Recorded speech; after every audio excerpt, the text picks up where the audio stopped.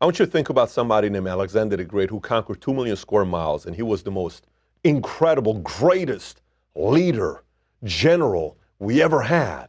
And this guy's crushing it.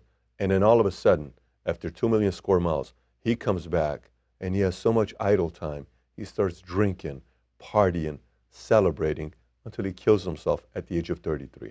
Do you know why? Because he got so much success and he had no clue what to do after he attained the success because he made one mistake.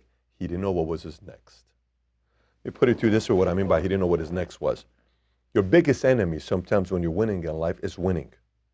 I had a conversation the other day with a group of our guys, and I said, listen, guys, let me tell you what I watch for people. I watch people and see how they win, because it's so easy to win. You know, you watch people who win.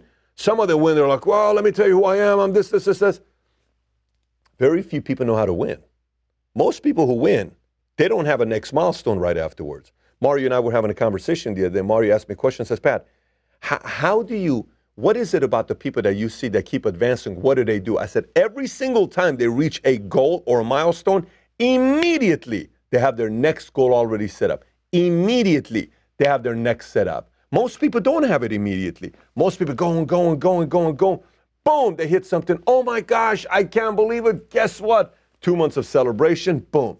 And then to bring it back up, it's twice the effort because you got to recreate that momentum that took years to create. You lost that momentum. Recreating momentum is a very, very heavy task. You got to go through it all over again. And this happens to the greatest of the greatest who don't sit there and identify their next. And by the way, this is not your next move. This is your next goal. This is your next target. This is your next milestone. So I'll come back to you. Maybe recently you had a victory. What is your next? And by the way, this is not other people's jobs.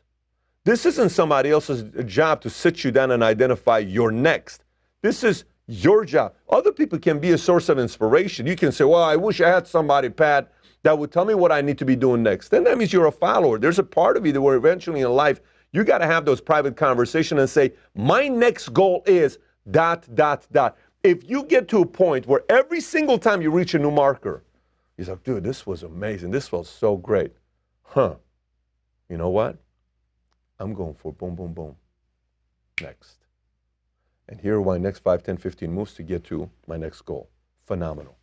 Fire again. If you don't have that, every single time you're going to do this. Every single time you're going to do this. It's one of the most frustrating things. By the way, you know, you get what you want. You're winning. All the stuff that happens. Alexander's enemy was what? Idle time. Idle time. It sucks. It's scary. It's a drug because idle time, you're sitting there and there's time to think. Don't get me wrong. There's time for you to sit there and think and strategize. But some people have way too much idle time and they have too much time on their hands. Ooh, people do stupid things. You can do 10 years, focused, dedicated. You did everything right.